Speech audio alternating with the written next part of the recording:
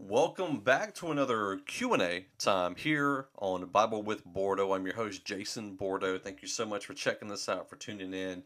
And I have another question that I'm going to be addressing today. And as you saw kind of in the intro video, it's talking about, who in specific. Here's the question I was asked.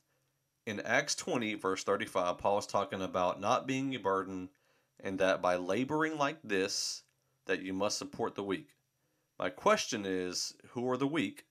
Or my question is, are the weak he mentions there specifically in the church, or does that include the weak of society?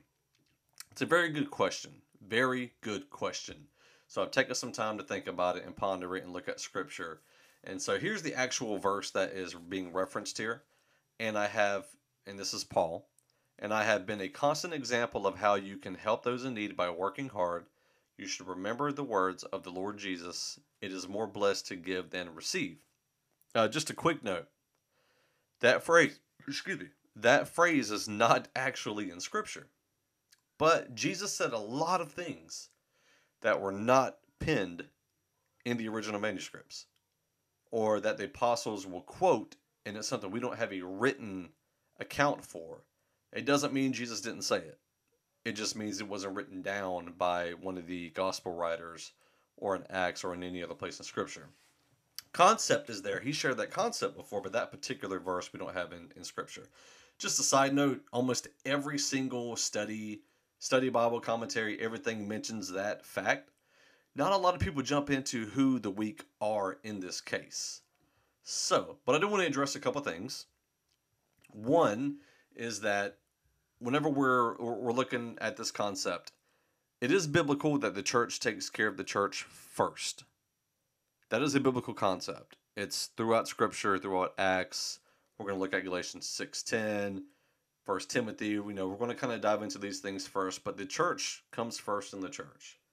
So if you have a limited budget and a lot of people to help, your responsibility is to help your brothers and sisters in Christ.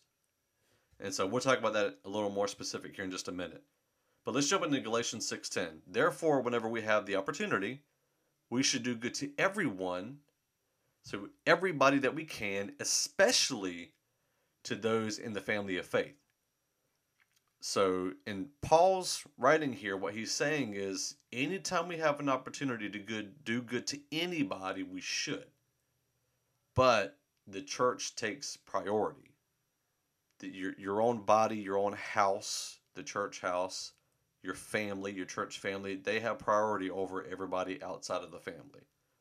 So in Acts 2:44, this is after all the church, you had the day of Pentecost. Peter preached, thousands were saved, so many were added to the church. And it says here, and all the believers met together in one place and shared everything they had. They sold their property and possessions and shared the money with those in need. In this particular case, it's talking about the church, the believers. And just to clarify this particular scripture, the reason why they sold everything and they sold their property and possessions is because all of those that were outside of that lived away from that community of believers and where Peter was more stationary, where Paul, he was more, he would travel. Peter was married. It talks about him having a mother-in-law, so he kind of stayed there. He preached that sermon. Everybody wanted to sell everything that they had so they could come and move to this area to be with other believers. So that's how powerful Peter's sermon was. And, I wish I had the ability to preach to that point where people were so dedicated to the word that all they wanted to do was go and be around other believers to communicate and be a part of that body. That's a good word that was preached by Peter, I just got to say.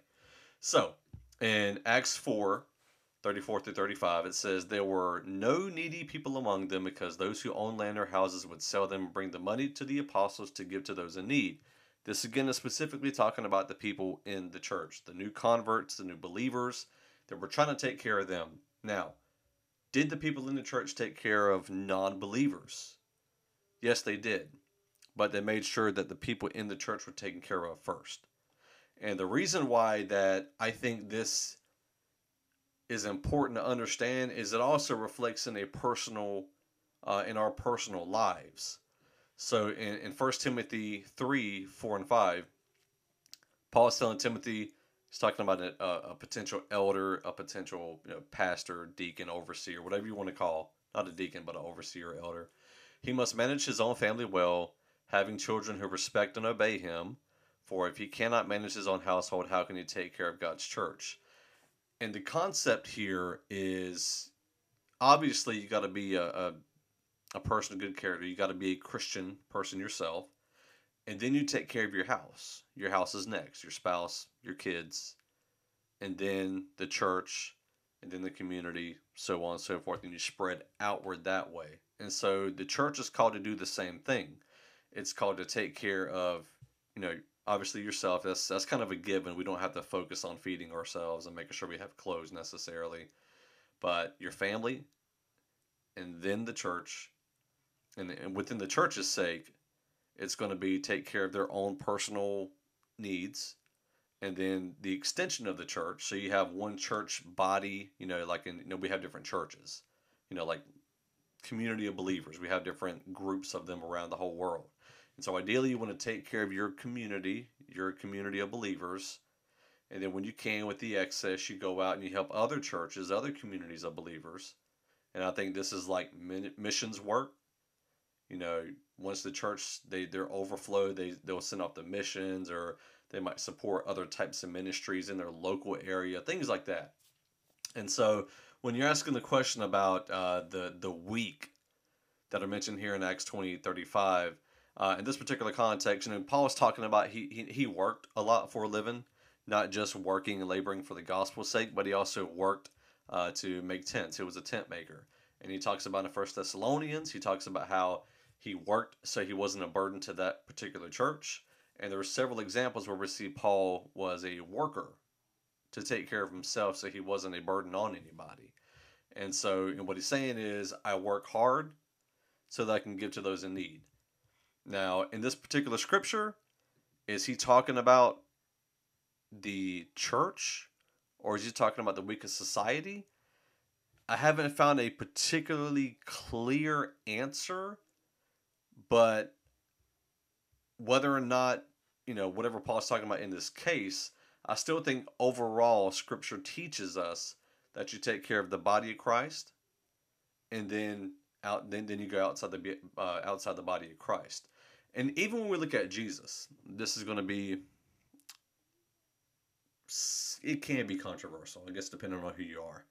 So Jesus says that he came for the Jew and then the Gentile. See, even Jesus had a order that he came to serve in. He came to serve the Jews and to try to, bring Jews to himself. And then after the Jews rejected him, we get a lot of talk about, Israel and the Jews that rejected him. Then he went out to the Gentiles. He sent apostles to the Jews first, and then to the Gentiles. So there is an order. I don't think it's wrong to have an order. I think it's fine. It's good. But I would say I wouldn't take out of the church's mouth. Like, I wouldn't take away from my local church to go and give to any other church first. I'd take care of my own church first. Then I would go to other churches, and then I would go to anything that's outside of a church to give there, out of that overflow and abundance. And so I think that's an important concept that we need to try to understand. And like I said, you can see it throughout Scripture. It's pretty clear in all of the Paul's letters and stuff. You take care of your family, then you take care of others. But your family has to come first, and that, I believe, that includes the church family as well. So I hope that was helpful for you. If not, I apologize. But again, that's the question right there on your screen in Acts 20, verse 35. Paul is talking about not being a burden, and that by laboring like this, that you must support the weak. Does it mean the church, or does it mean society? I think it's the church and then society.